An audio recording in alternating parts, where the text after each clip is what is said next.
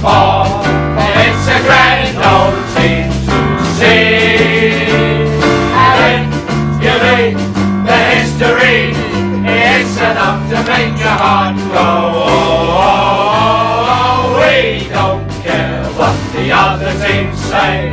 What the hell do we care? For we only know that there's gonna be a show.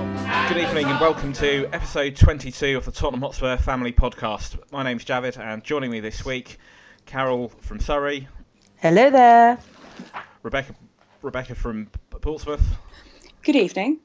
And Devan from Leicester. Hello everybody. Right, where should we begin? Not with yesterday's game? Not with yesterday's game, that's probably a good starting point. It's a funny old season because it started off really slowly. At the start of the season, Poch trying to get his ideas across to the players. We lost a lot of home games, and then we had that loss against Stoke. And then after that, there was a big turnaround, and we started picking up points, perhaps in games that we shouldn't have. There's obviously the meteoric rise of Harry Kane, the high points beating Chelsea, getting to on New Year's Day, getting to the cup final, and then beating Arsenal in February and going above them. And I think it's fair to say that it's been a bit downhill since then. Yeah. The season hasn't quite finished, but I hope we can still salvage something, or even if it's just pride or some credibility, and just some level of performance that makes us be a little bit more upbeat, or not be as miserable as maybe we are at the moment. But where has it gone wrong of late? Carol, you were at the game yesterday. Yeah. You were in the Park Lane. What was that like? Oh, it's my first time in the Park Lane, actually, which is quite bizarre. Everything felt a little bit the wrong way round to me. From where I was sitting. I don't know. I really don't know where it went wrong yesterday. Shape-wise, I thought it was awful. We had no width. I think I've said earlier on, the whole pitch was very, very narrow. Danny Rose was the only one coming out wide, wasn't he? But then, of course, he had no one to pass the ball to. I've got no idea where it went wrong, and I wouldn't even have known, with the players on the pitch, how to have put it right. I thought Pochettino made his substitutions late again, which I think he's doing quite a lot, because when you're watching a game like that, something needs to change, and it's obvious to the whole crowd, we're not going to score. Change it. But he tends to do one little sub, and then a bit later on maybe one other. He needs to be a bit more dynamic in his substitutions. Another member of the family, Caroline, she's always saying that as well, and I completely agree with that. I don't know if you guys feel that. I feel the impact that someone like Lamela and Soldado could have, the energy that they bring when they actually do come on, if it's made a bit earlier, it maybe might change something. I don't know. Yeah, it was nice to see Lamela come on, but that's a personal thing. But he is, apart from the old lady lecturing, but he's very quick, and he's not so kind of keen to impress. So he's more of a solid player now. I think he needs more game time, admittedly, but it's not so much the tricks and step overs and flicks and fancy stuff. I don't know if we're ever going to get the Rabona ever again, but he does make a difference when he comes onto the pitch, and he can tackle. I think he's looking more confident, even though he hasn't really had a lot of play. He's definitely looking more confident when he comes on. Not quite such a fancy Dan. I did post yesterday. I wondered if it was a shop window team. Well, and in that case, I was just surprised not to see Paulinho there too. I was just going to say he tried that last week, and that didn't really. If it was an attempt by Poch to get Paulinho in the shop window, that it didn't work in that respect, and it didn't also work in terms of getting something for the team. It's too early in the season to be doing that, isn't it?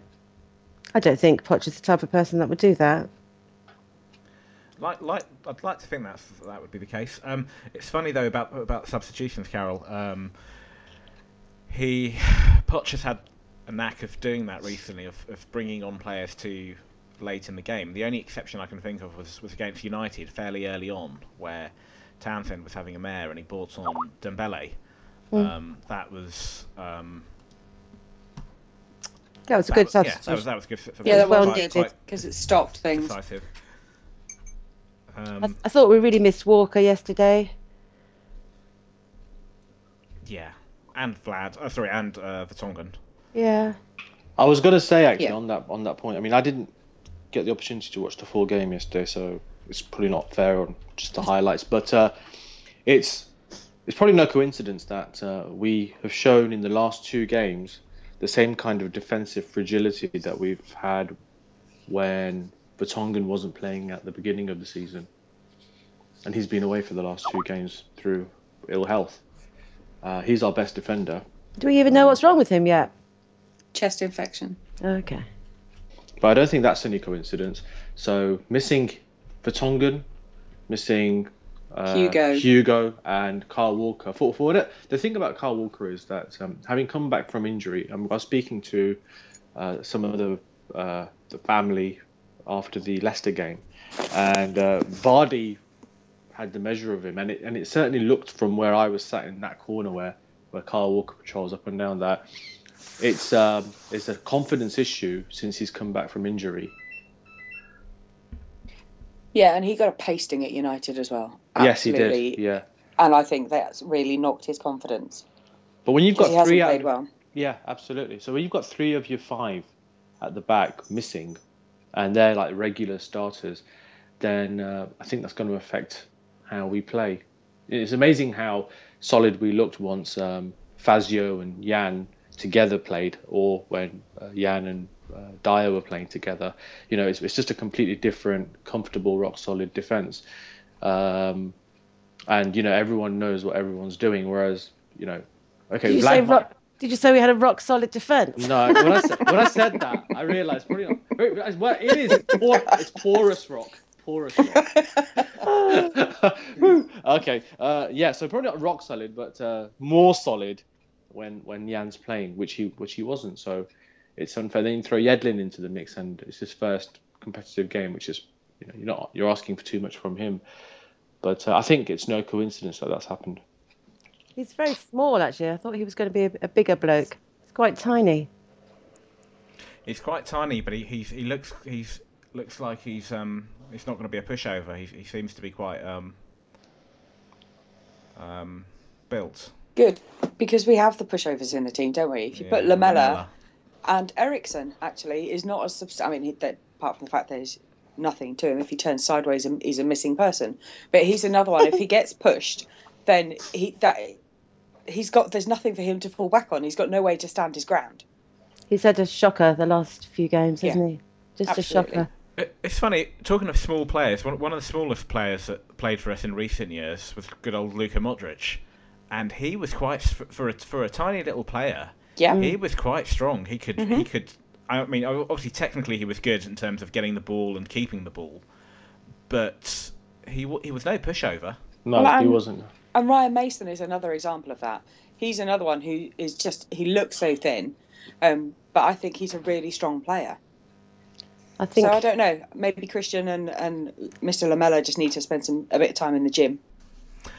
Yesterday, one of the things so I was at the game, Carol, you were at the game, there was a few other people from the Facebook group that were at the match, and we had a little discussion about 4-4-2.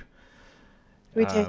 And whether, 4-4-2 was the way to go. So this is the explanation of Mary's post. Yeah, so my take on this is... Bring it back, man. Well, okay, so Poch is... Let's be a bit pragmatic about this and realistic. So Poch is a 4-2-3-1 person, okay? Now, I don't know whether at some point in his managerial career he's going to try something different, or it's going to be fashionable, or some other formation is going to be in vogue, and he's going to try with that. But for the moment, 4-2-3-1 is the system that he's going to play, and we've got to assume that's going to be the case next season. So that's fine if he wants to do that, and you might as well start doing that. I think the problem is we don't have the personnel to do that. However, Poch bought a few players in the summer, but largely he's inherited a squad of players which are exactly that. He's inherited. And I don't think he's got necessarily all of the personnel to do that. Having said that, you've got to start from somewhere, so you've got to start playing that formation and start getting your ideas across. I think that the problem with 4-2-3-1 and any formation, by the way, twofold, and I mentioned this yesterday. So, firstly, you've got to have the personnel to do it. Secondly, whatever formation you play, whether it's 4-2-3-1 or 4-4-2 or 3 at the back, if you play it in a rigid way, if there isn't movement, then it's going to be shit. It's going to look shit, and you're going to be found out. And at the moment, when we play 4-2-3-1, there's no width. So the fullbacks have to get forward. There's even more of an emphasis on the fullbacks to get forward. So that leaves exposed to the back, and we don't really have somebody in front of the back four, a natural ball winner that can provide the shield. And the three deep lying, the three number 10s, if you like. I'm not going to say a Spanish word because I can't pronounce it. Media punta. That's the one. Yeah. How dare you? Wash your mouth out. I hate that word, by the way. They don't make use introduced into our game, and what the hell is it? It's Bill Madrid's fault. Leave it in Spain. Leave it in Spain, please. It's Bill's fault. They don't make use of the space. It reminds me of years ago when Terry Venables was England manager, and he played a Christmas tree, which was 4-3-2-1. And he said, and I remember reading an article afterwards, and he said the problem with the Christmas tree is you don't have any natural width, and the players that are in the two behind the striker, they've got to run into the space and utilise the space that's created. And at the moment, we don't do enough of that. And plus, on top of that, you've got Eriksen playing on the left, and he shouldn't be in the left; he should be in the centre. So I think personnel is really important. And also, if you stick to any formation and play it in a rigid way, that's going to leave you exposed. So that's my take on it. I was going to answer this in response to a question that somebody raised regarding does Poch have a plan B? And I was actually going to say that he's played 4-4-2 before, and well. If you remember, we beat Everton at home 2-0, and Soldado scored in that game. Man, we all thought, again, this is the rebirth of Soldado, and it clearly wasn't. But it's not for lack of trying, because he looked at the situation and said, okay, 4-2-3-1 isn't quite working yet. I haven't got these guys at a level where they can go out and play it, the high pressing game. So sod it, I'll just do 4-4-2, and it did work in that game. So it's not for lack of trying. So he's shown his flexibility. The problem is, he's got three strikers, one of whom is keeping us afloat, in seventh, and Soldado, who's completely bereft of confidence. That's not Poch's fault. At least it doesn't seem to be. If anybody could bring his best out of him, having this, the lack of a language barrier or anything like that, then it's Pochettino. And the other thing is, he's got Adebayor, who either can't or won't adapt to a high pressing style. I mean, in fairness, I've been quite critical of it. I just don't think that at his age and with his body, I don't think he's the kind of player who can play that kind of game. He can support the midfield, but he can't play that high pressing game, toing and froing. So, he's got Harry Kane, and Harry Kane's adapted to it really quickly, and he's gotten on with it, and he's done it. So that's all he can do. He can't play 4-4-2 if he doesn't have other strikers available. And it's difficult to do that if he's been on the juju the night before a game. Well, there's the old juju, the juju juice. Yeah. He's got Soldado available to try that. But he has. But when you play him, you can just see that he's completely lacking in confidence. He doesn't get enough games, does he? We don't see enough of him. We just don't see enough of him. He doesn't get the games for it. But then he scored against Fiorentina, and then after he'd scored that goal, for the rest of the game, he did precisely not a great deal. Which is really disappointing. Let's not forget the return against Fiorentina. The howler of a miss. Yeah, exactly. And he did that against Burnley in the cup tie as well, the FA Cup replay. Did you watch the City Man United City game just now? Yeah. Bits of it. Yeah. Bits of it. they use the whole field. They look like, excuse me, they look like they're playing 4-4-2. I don't even watch formations when a game's on. I'm watching the game. I'm not worried where everyone's bloody coming from, but they fill the whole pitch. They've got width. They've got people in the box. Lots of people. For us now, we've got Harry, who's kind of sort of in the box and not in the box. We've got the other three media punters doing their bloody darts outside the box. It's just not. They don't sweep forward as a whole team, as a unit. And with 4-4-2, I think that's the way with the 4-4-2. Everyone's frightened to bring up and say, oh yeah, we should play 4-4-2 again, because they think, oh, it's not trendy. I've got no. We said this yesterday. One of the best teams growing up as a kid. One of the best teams. The best teams in Europe was AC Milan. Arrigo Sacchi was coach, and then after that Fabio Capello, and they played 4-4-2, and they were a good team to watch. I remember this is over 20 years ago, 94 European Cup final when they thrashed Barcelona in the final 4-0. They played 4-4-2, so I personally don't have any. I'm not against it. No, me too. But as I said before, you can be very rigid. I remember in Euro 2000 when Keegan was manager, and we played 4-4-2, and it was just in lines. There was no. I just think at the moment our players don't know where they're supposed to go, and if you've got a 4-4-2 playing, you kind of you know where you are. I'm not having that, Carol. Not to diss you, but I'm really sorry. They've been playing the 4-3-4. Oh, anyway, 4-2-3-1. 4-2-3-1. Thank you. Yeah, absolutely. Not my thing, but they've been playing that most of the season. So, and we beat Arsenal emphatically with that system. Yeah, so we beat Chelsea 5-3 with that system.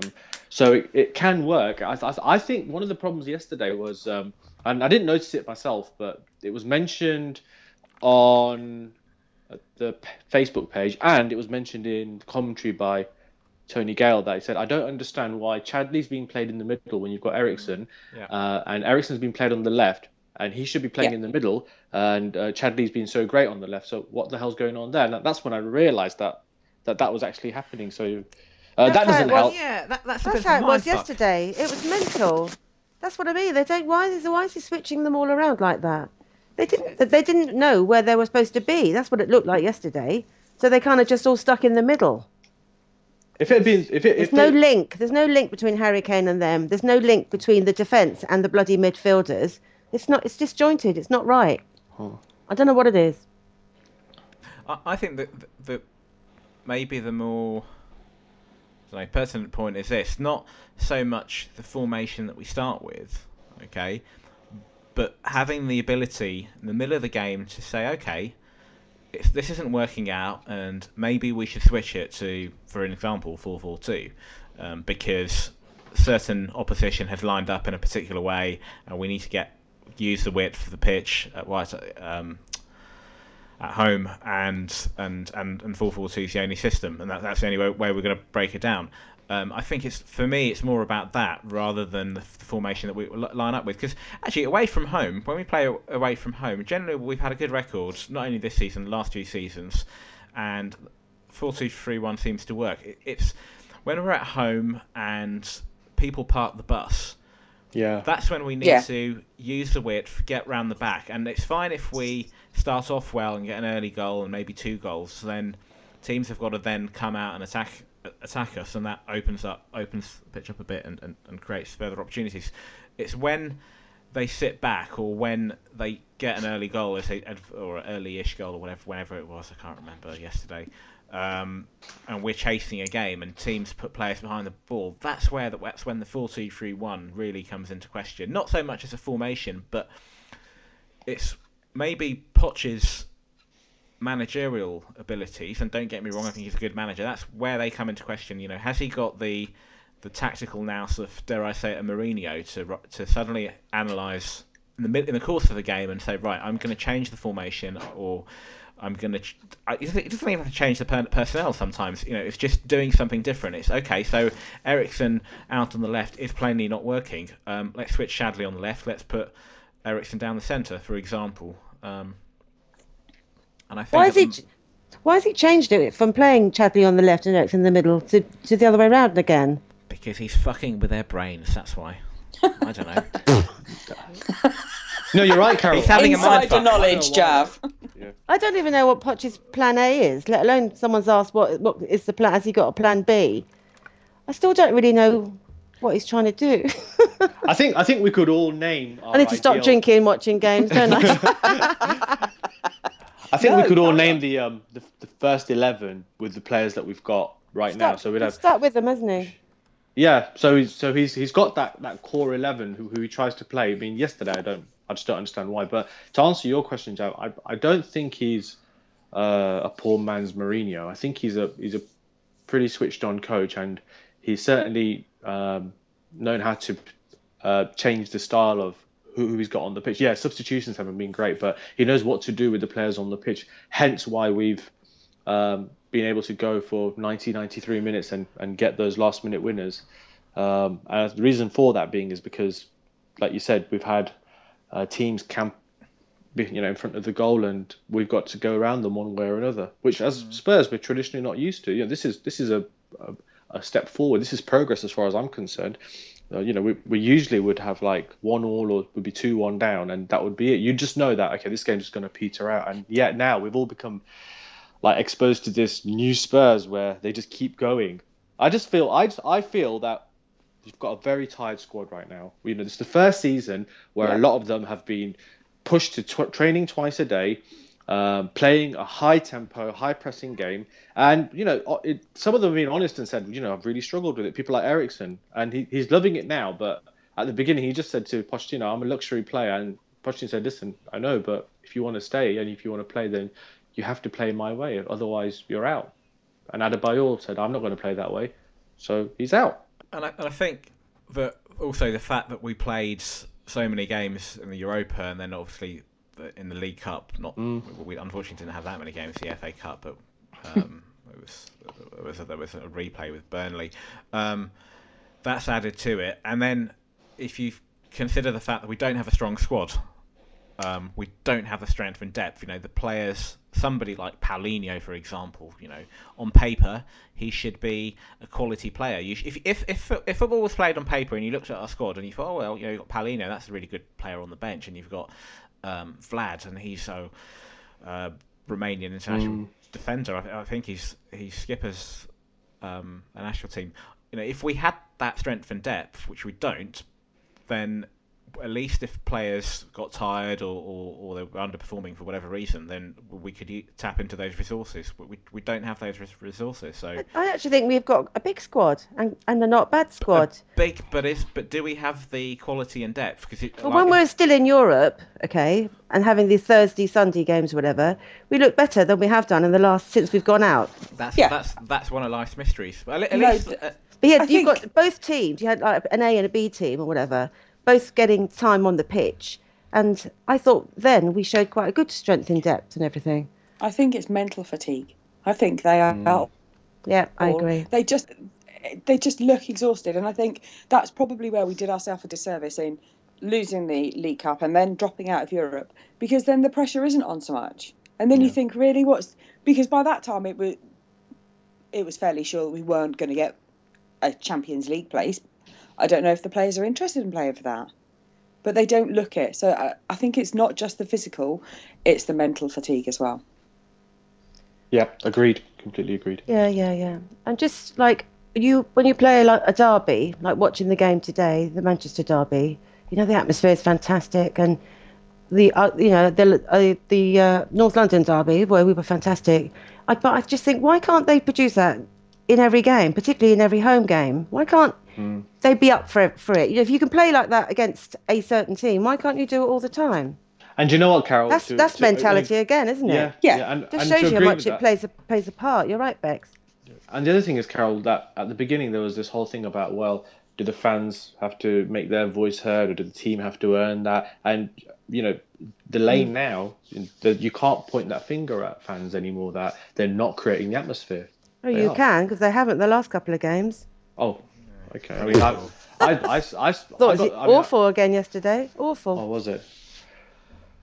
They didn't sound very. It was a good day. That was. Sorry, Beck's gone. No, I was just going to say. Quite often, if the fans are up for it, you hear that really well on the television. And yesterday, it was very quiet. Yesterday, very subdued. My first time in the South Stand, I was thinking, my God, I'm not going to be able to hear myself, and I could, I could. And he had to stand through the whole game. I know, that's the first for me as well.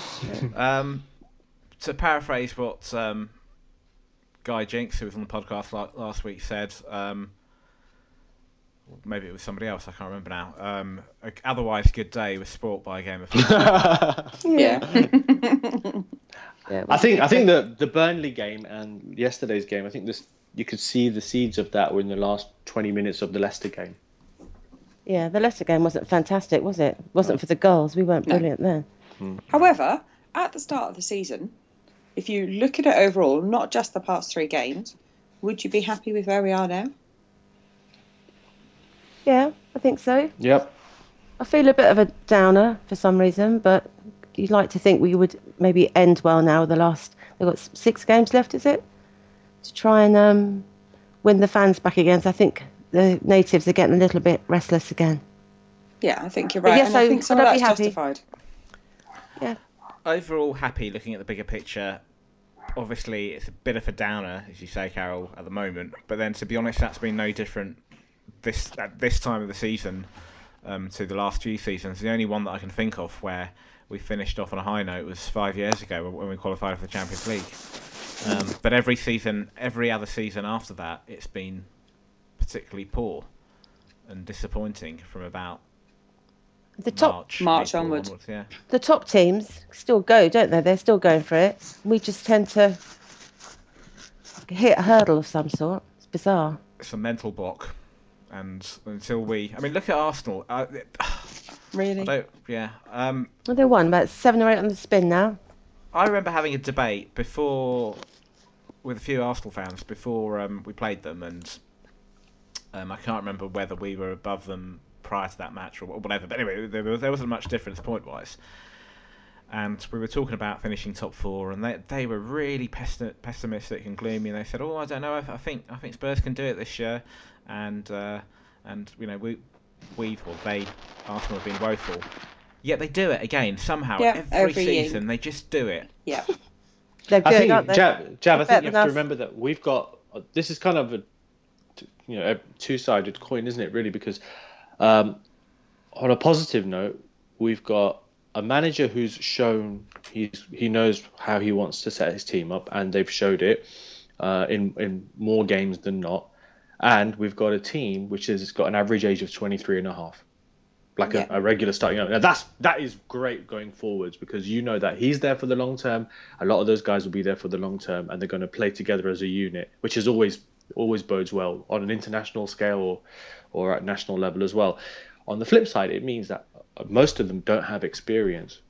So when it comes to this part of the season, like Beck said, you're going to get mental burnout because you don't know how to stretch those games. And he's not been there either himself. I mean, he's been able to firefight when he was at Espanyol, and he did fantastically well with players at his disposal, which is what he's done with us. And at Southampton. Yeah, and at Southampton as well. He came in and just picked up from where Nigel Adkins had left him. But he's very young as well. Yeah. He's 43. Yeah. Which, we said this about AVB, that he was very young, but he'd never played. And I think that's the difference. Poch is very young to be managing at that level, but he's played. So I think the players respond to him better, but he's still learning his trade at the feet of masters like Van Gaal and Mourinho. Do you think maybe he's a good coach? He's a good training coach. Well, he said that himself, didn't he? Does he quite have that experience of the tactical new? Yeah, absolutely. Because when the I think when the media asked him a few months ago about, well, being the manager of Spurs is a poison chalice, blah blah, and he just cut them off and said, "I'm not a manager. I'm a head coach." And I think from his point of view, he knows exactly what that means. That I'm here to look after this group of players and to train them to play in a particular way.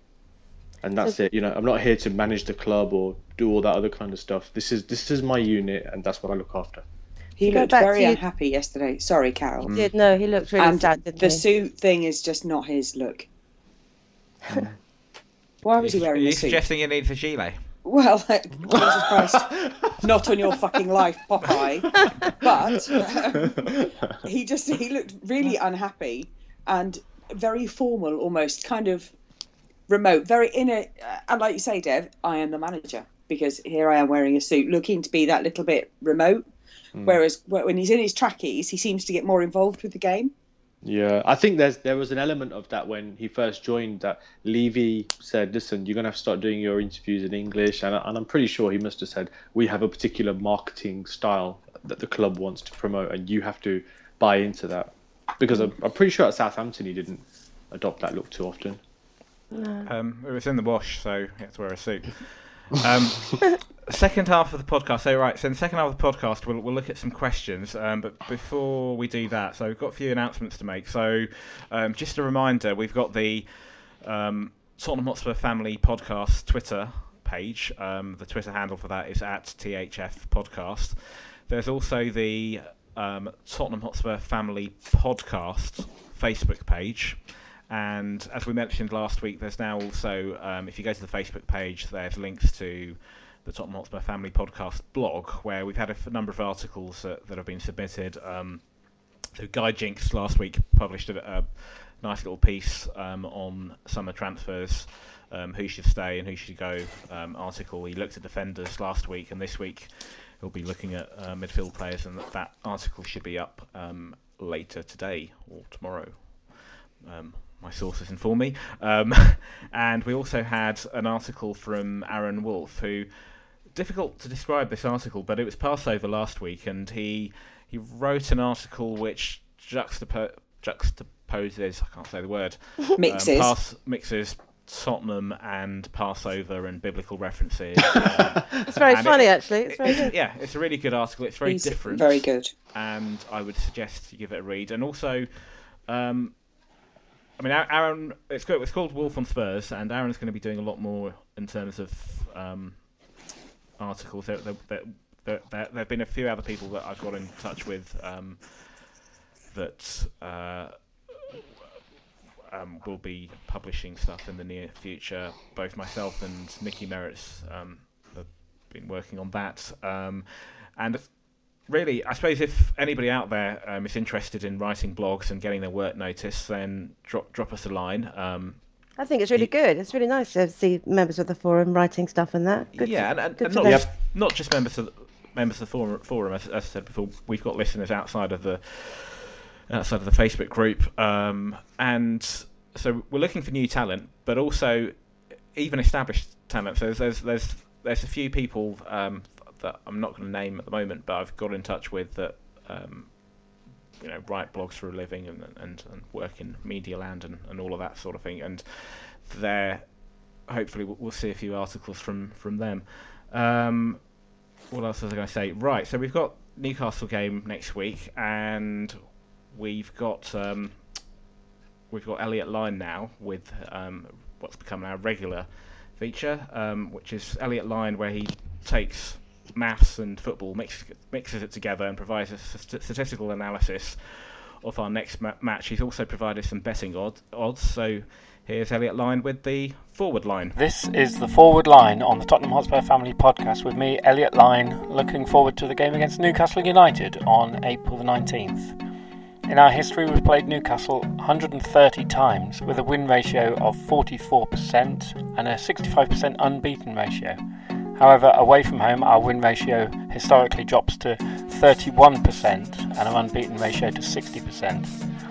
In this fixture last year, we won 4-0 with a brace from Adebayor, and Paulinho and Chadley also hitting the mark. Newcastle's current form is poor. They have lost their last 4 games, most recently the Tyne Wear derby. They do have another game before ours, Liverpool on Monday night, but I can't see them getting anything from that fixture. Our form is only a little better, with a point from the last 2 games where 6 points should have been achievable. I rate the likelihood of us scoring as 74%, and of scoring more than once as 58%, and of keeping a clean sheet as 32%. The most likely scoreline is 1-1, followed by a 1-0 Spurs win, a 2-1 Spurs win, and a 1-0 defeat. Overall, I have 42% for a Spurs win, 28% for a draw, and 30% for a Newcastle win.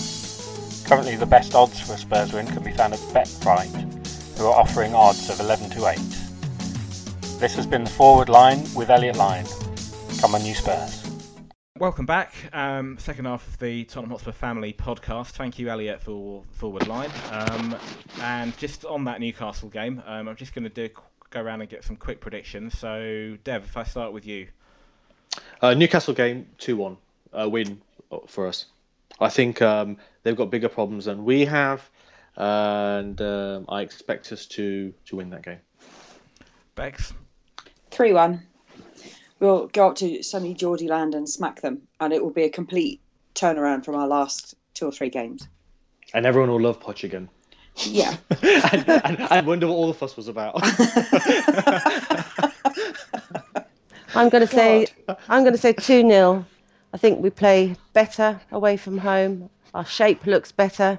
We use more of the pitch, and I can see us sneaking a 2-0 win with Jan back. Okay, yes. And I'm too frightened to give a prediction, other than I'm just going to say something very, very Coward. vague and vague and woolly and liberal and in the middle, which is something along the lines of if we play to our potential, and given that we play better away from home, we'll probably win. But if we play anywhere like we have been playing recently, we're going to lose, and that's just stating the fucking obvious. But sorry, I can't. There's no point predicting. Can I just add something to that equation regarding Newcastle? I was reading a few articles this week about in the kind of like the wake of their defeat in the derby. And the general attitude at the end of the game was that the fans had kind of shrugged their shoulders in reluctant acceptance of the fact that they'd lost again to Sunderland. That's the first thing. Secondly, the fact that they've got Ashley in charge has made the whole place feel like there's no connection with the club. I mean, if you thought about mental, passionate fans, you'd think of Newcastle United up there. At least in the top 3 or 4 in this country, just they live for the game and that's it. And now it's kind of become psychologically, it's kind of flipped over on its head now because of the effect that Mike Ashley and his board have had, especially with the whole Rangers debacle as well. And thirdly, they've got John Carver, who's your kind of stock manager yes man, who's just there and comes out with the normal one-liners of I'm passionate about the club and I bleed black and white and no one is more passionate than I. Kind of like Tim Sherwood. Yeah, that's it. And he's there to appease the fans, say the right things, but answer to the board. And I think they've got massive problems. And the actual quality on the pitch doesn't even come into that yet. So I think even though we've got issues, I think going there is probably a good tonic for us. Go there, get a good result, and come back. They're just fading into the background, aren't they?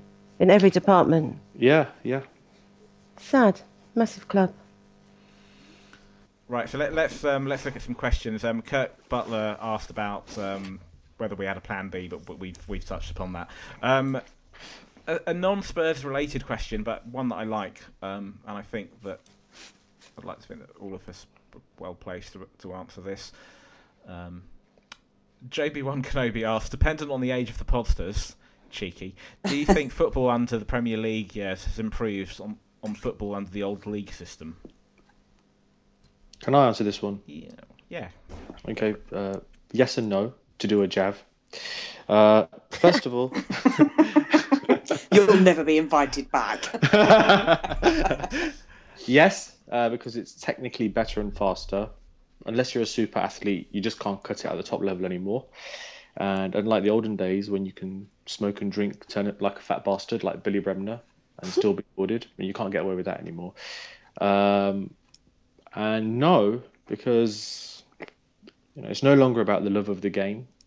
I grew up watching Hoddle, Waddle, Mabbott, that team from the mid '80s, and at the end of the day, whatever happened, you just love Spurs, and it was the end of that.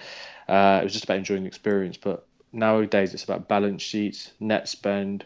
You get the whole build-up, sensationalism, mind games, and then you've got this whole soap opera style, endless nonsense, echo chamber outrage afterwards as well. They take one small thing and they just go on and on and on about it, and that just makes you more miserable. And then, of course, you've got people like Gerrard and Terry and Lampard and who knows what, and they have these media pitch battles. Neil Ashton from the Daily Mail banging on his Chelsea drum all the time. There's no more football for the sake of it. It's just, everyone's got their little camps and everything is orchestrated to be this wonderful kind of presentation. So overall, not really. Well said. Yeah. I have nothing to add. Well, yeah, this is it. St. Greavesy. You saw St. Greavesy. Most of the time, they got pissed and just sat there and went, yeah, blah, blah, blah. You're talking out of your ass, Ian. That's it. And they had a laugh about it. And it was something you enjoyed. Now, you hear about people saying, do you know what? If my team loses, I'm just miserable for 4 days. And the reason why they're miserable is, A, because they're so sucked into it. And secondly, because the media just keep rolling it and rolling it and rolling it. Even tiny little things. And they do that thing with the ball, which you love, Dev, don't you? With the ball in the middle just before the game when it's on the mantelpiece or something. No, that was Joby. Joby hates that. And they take it off the stand. Yeah, the referee walks up, picks it off, and walks. It's Joby really American. I'm really sorry to the American listeners, but that is a very American thing to do. Yeah, it's very showy. We don't need all that razzmatazz. Although at Crystal Palace, they have the girls. Yeah. The dancing girls. Well, at least we don't have shorts from the 80s. I mean, Garth Crooks running around in shorts. I think that scarred my childhood. I mean, I'm nostalgic for that era. I like the fact that I've said this before. I like the fact that you had internationals played on a Wednesday, not on a Saturday or a Friday or whatever. Yeah. There's a lot. This is never going to happen again. I like those mammoth replays, FA Cup replays, that were just it just went on and on. But practical level, you can't have those.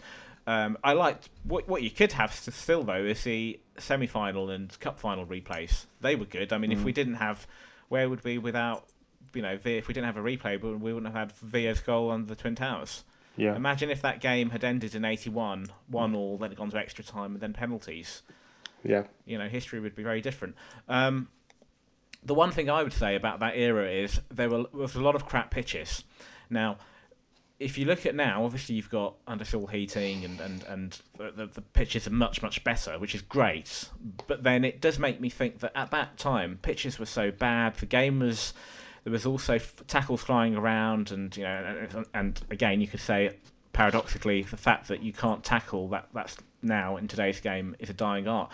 But in the 80s, for instance, you had shit pitches, you had tackles flying around, people wouldn't get as booked easily, yet it must have been much more difficult, given that backdrop, for players like Ardiles and Hoddle to perform, yet they were amazing. I wonder, they did, and I wonder if they played in today's game, I mean, I'm sure they would be even better.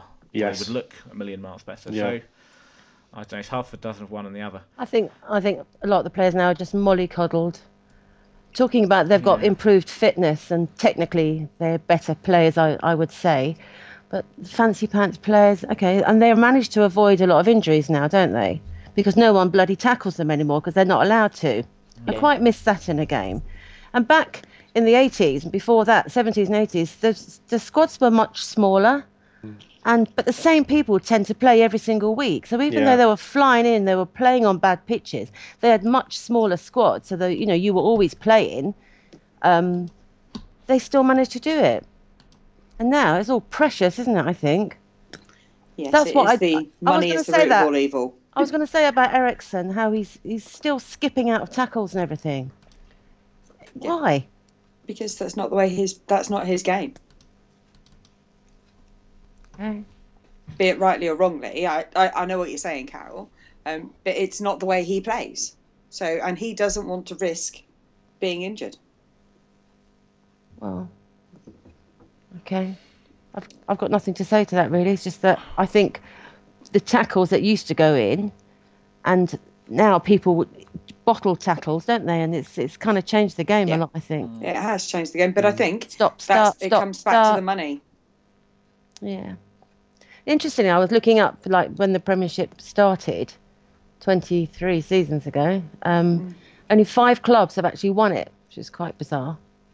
Yeah, I mean, once upon a time, you never knew who was going to win the league, or you had a good idea that one team might win it, and the rest of us would. I mean, I remember in the mid-80s, the top 3 were usually Liverpool, Everton, Spurs.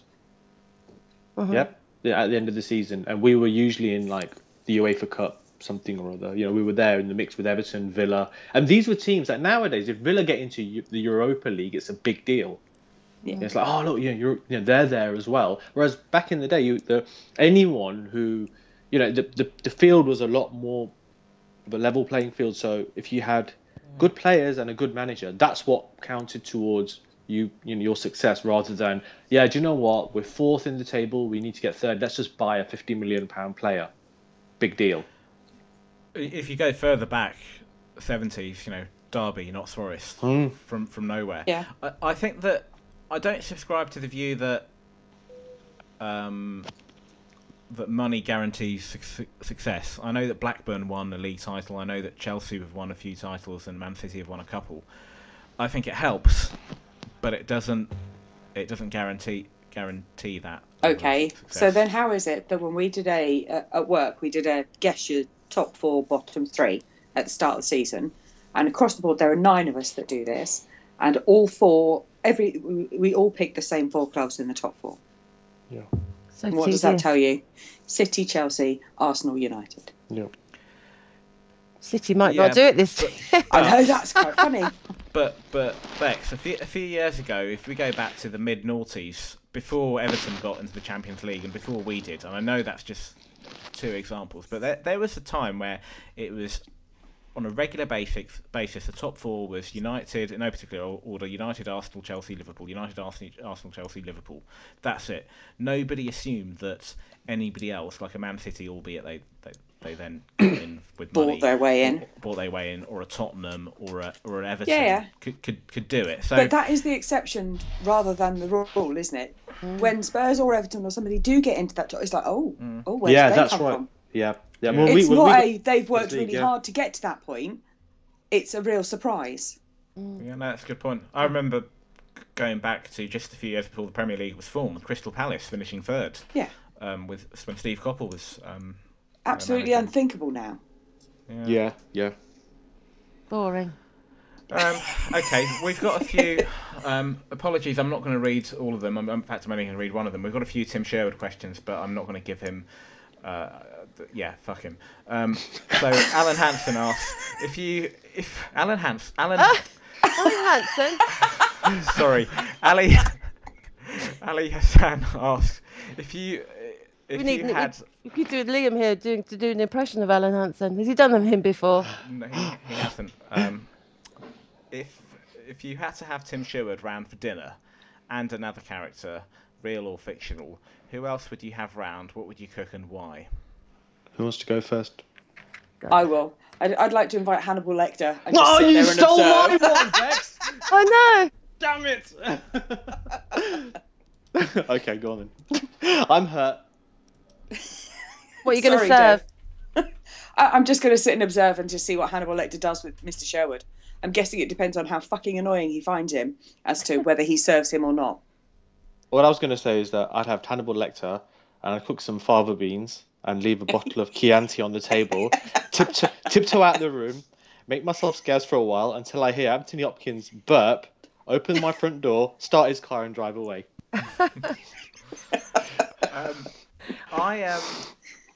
I'm similar sort of theme. I'd like to invite Armin Meiwes. I might have mispronounced his name. Anybody heard of this guy? So this is a true Idi story. Amin. No, Armin.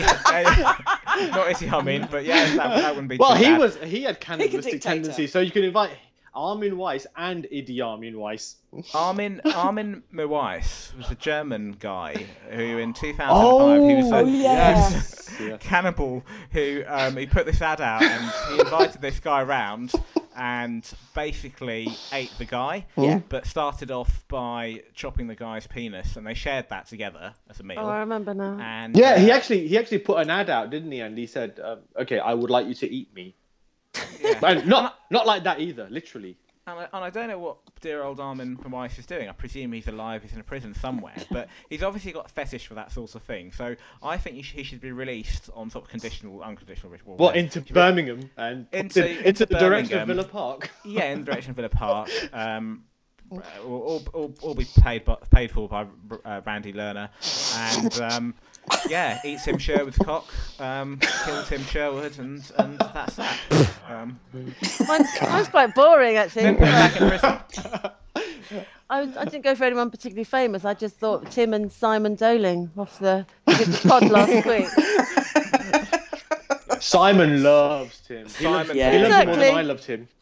Because he loves my Scottish picture that I made in paint of Sherwood. I'd make Sherwood sit there wearing a tam o' shanter or something, and I probably would make them haggis, tatties, and neeps. That's it, really. Leave them to chat and kill each other.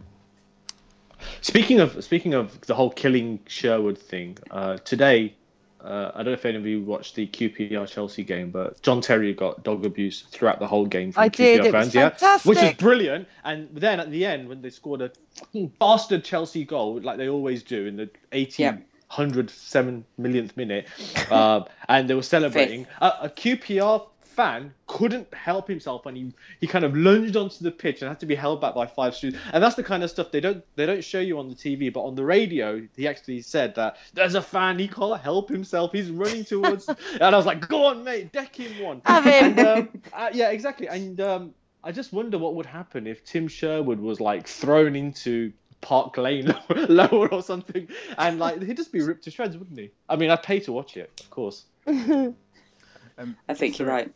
In case anyone's wondering, Armin Meiwes, he was sentenced to life imprisonment, but previously it was 8.5 years. It looks like he's not going to be coming out anytime soon. But I'd have him round at Villa Park, like a day trip. Next question. Elliot Line asks. Elliot Line from Forward Line asks, which Spurs player, past or present, would you cast as James Bond, and which as a Bond villain? Yeah. I don't know about James Bond. Maybe Jan Vertonghen because of his hair. Because he's got that suave side parting thing going on. But as villains, I would have Adebayor as like the main henchman, and I'd have Mr. Sandro. Just because he just has that nutty look about him when he does his eye staring. He had quite a good game today, actually, I thought. Yeah, he did, didn't he? Yeah. My James Bond's got to be David, of course. David Ginola. I've got a couple of other funnies as the villains. I'd probably have Daniel Levy as Miss. Obvious, really. Hang on, Daniel Levy as Miss Won't Spend a Penny. And sorry, he's not a Spurs player, but I'd have Suarez as Jaws. Yes. Yeah. Well, the other thing is that Daniel Levy could also be Blofeld as well, because he's got that Blofeld look about him. Can I just say, I was chatting with Jess Nichol yesterday after the game with a few beers and everything. We were talking about Levy, and he was talking about Levy. And I said, do you call him Levy? And I said, I call him Levy. So I just wonder what everyone else thinks. Levy? Are we Levy or are we Levy? I thought because it's a Jewish surname, it would be Levy. Yeah, so Levy. Yeah, Levy. He was adamant he was right, so okay, I'll get him to listen to the pod. Tomato. Although having said that, I'm sure members of the family pod who are like Jewish, they'll probably say actually it's meant to be Levi if you're going to go down the Jewish route. So I thought Levy had 2 V's. That was all. Like Chevy to the levee. It's a bit like... It's not. It's only one. No, I meant if you were going to pronounce it levee. Yeah, But it's not even. still only one. But it's not meant to be levy. It's meant to be leve, isn't it? If you say it the way you write it. But the Americans, who's going to argue with the Americans? It's a bit like bagel and beagle. Next question. You had to put a bagel in there, didn't you, Josh? Yeah, I had to. Mazza would probably flip out hearing this right now. Yeah. She's not here now. Next question. Nick Hill asks, what's the best football film ever? Escape to Victory. Damned United. Yeah, Damned United.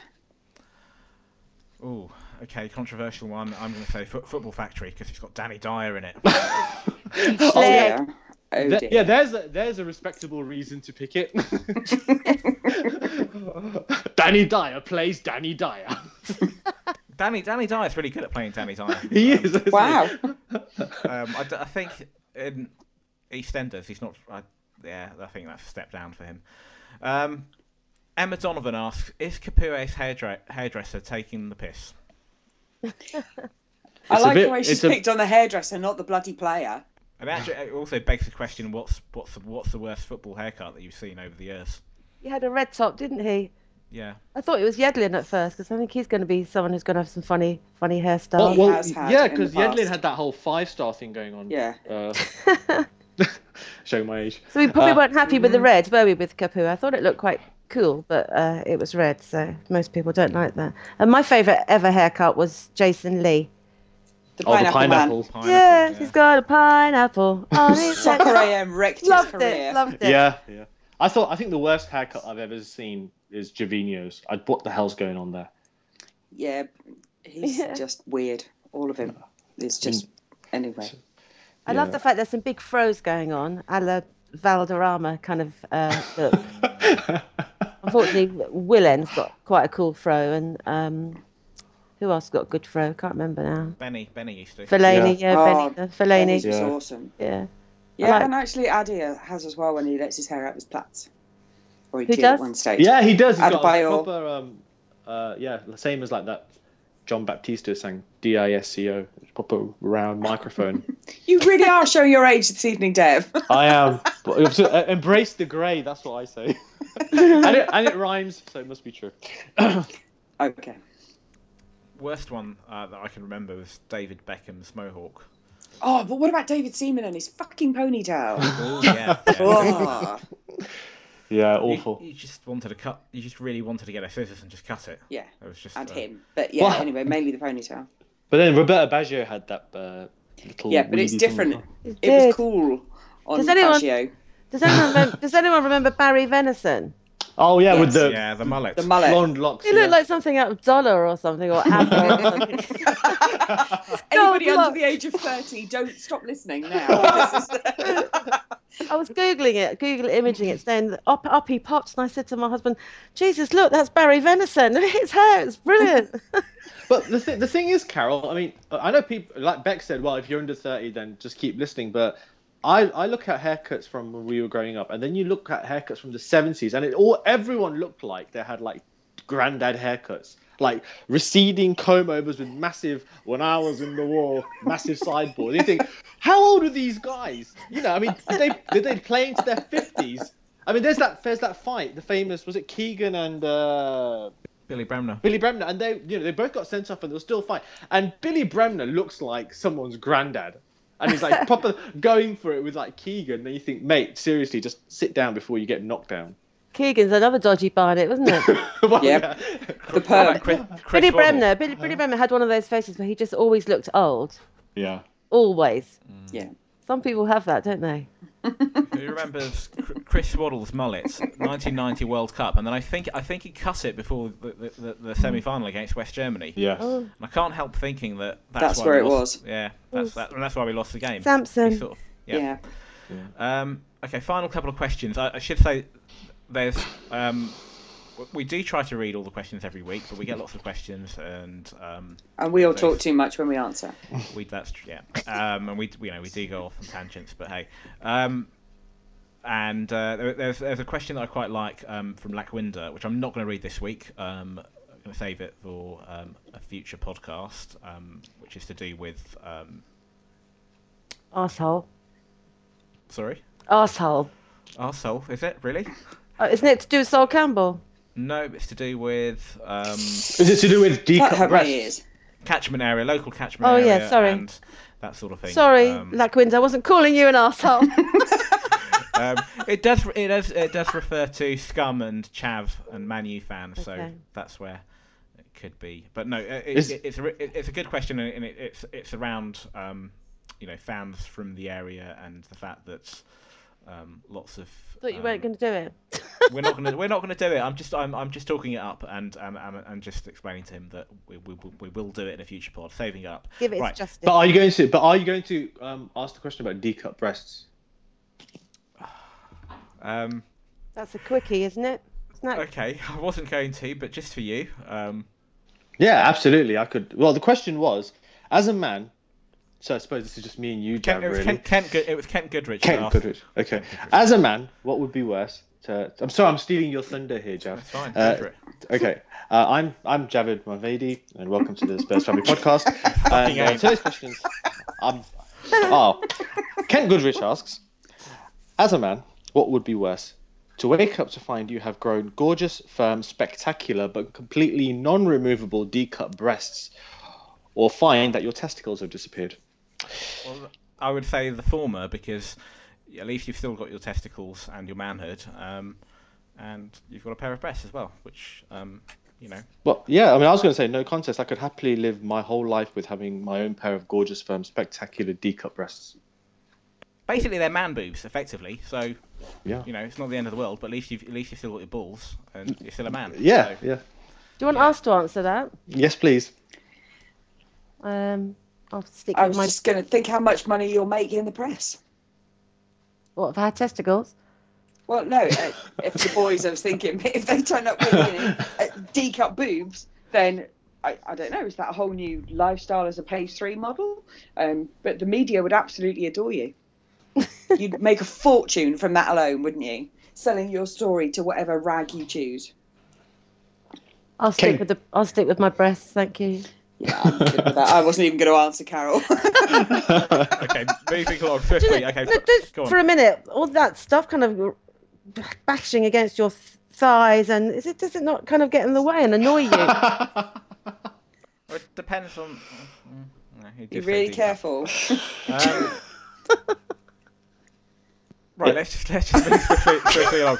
Zach, so final 2 questions, right? So Zach Gasnola asks, describe yourself and other panelists' personalities in terms of an area of London, and basically by that it means an area of London that you most identify with, and not the obvious N17. Explain why that area suits them. This is quite a hard question, really. It's a good question. But you just make up a load of shit, really, can't you? Which is kind of what I've done. Yeah. Okay. Well, let's hear your load of shit then. Okay. Well, I've got Bex, and I've met Bex, and she's kind of a bit kind of Mother Earthy. So I have given her Portobello Road. Okay. But she's got she dyes her hair pink, and she's quite a dude, and I just have her selling. Are we back on the testicles again? I've got her there, Portobello Market, selling kind of crystals and wind chimes and things like that. I hope that's okay, Bex. I didn't know what else. God. You've got a slight sort of hippie look about you, that's it. Okay, cool. And for Jav, because he's best friends with David Cameron, I've given him Westminster, of course. I've got him outside Parliament selling bagels. That's all right. That's where I was born. Oh, okay. And we've got Liam, who works at the Houses of Parliament, and he was telling me a couple of weeks ago where he sits on the roof. It's his favourite place to be. He can go and have a fag and look across the whole of Westminster and London and everything. And I've got him up there, like, chucking sausage rolls or something down at you on your bagel stand. Dev, I'm really sorry. I didn't get one for you. You're a bit of a sort of a city gent look about you, I think. Oh, thank you. Well, I suppose not living in London doesn't help either, does it? So I should move.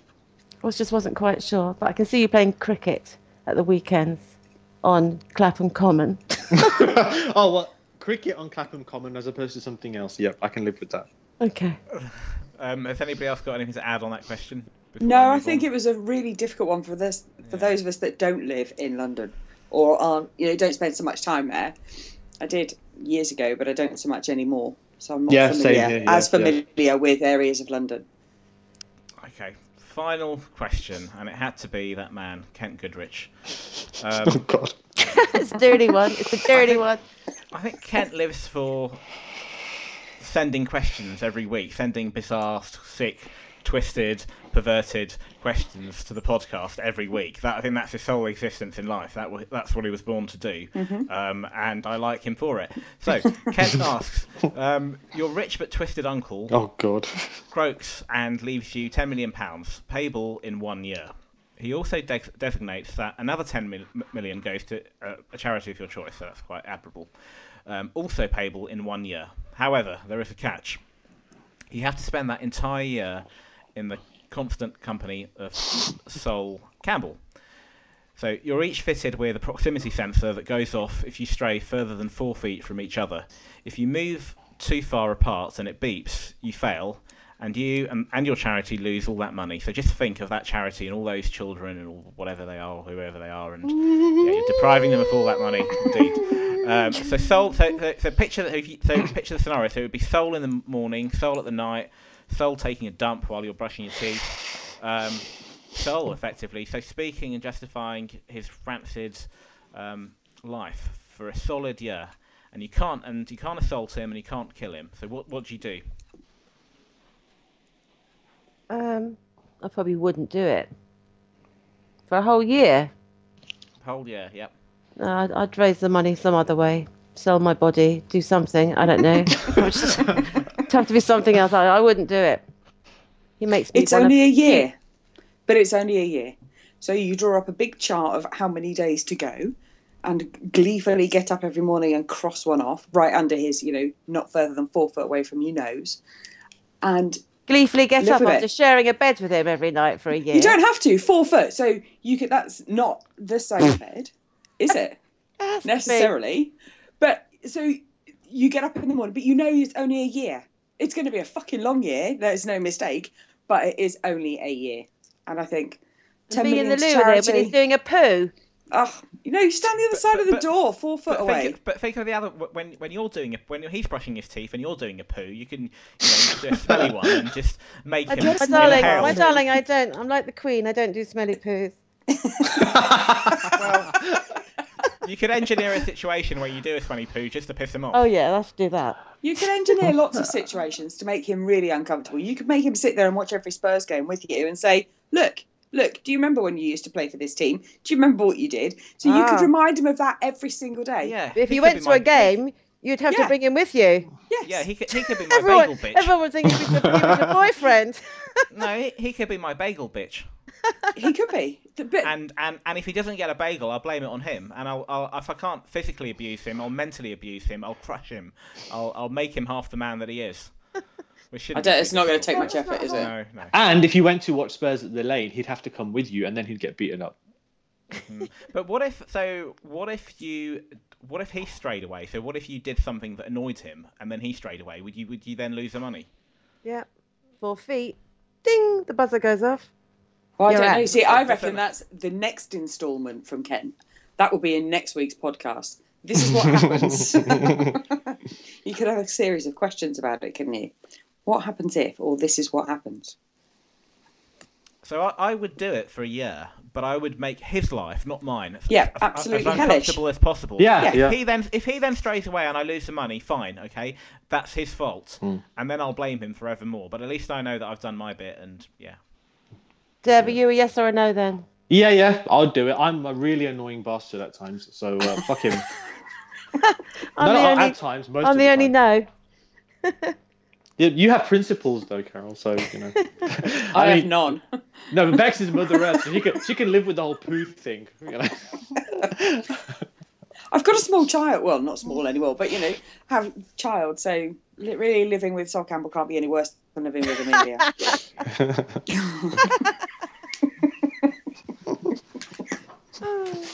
Anyway. Yeah, there you have it. Sol Campbell spending time with Sol Campbell for a whole year. Who would have thought it? Right, thank you, Carol Hayward. As ever, thank you, Rebecca Braddock, and thank you, Devon Pandya. Thank you. You're welcome. Thank you very much. One Tottenham, one family, one love. Good night. Glory, glory, hallelujah.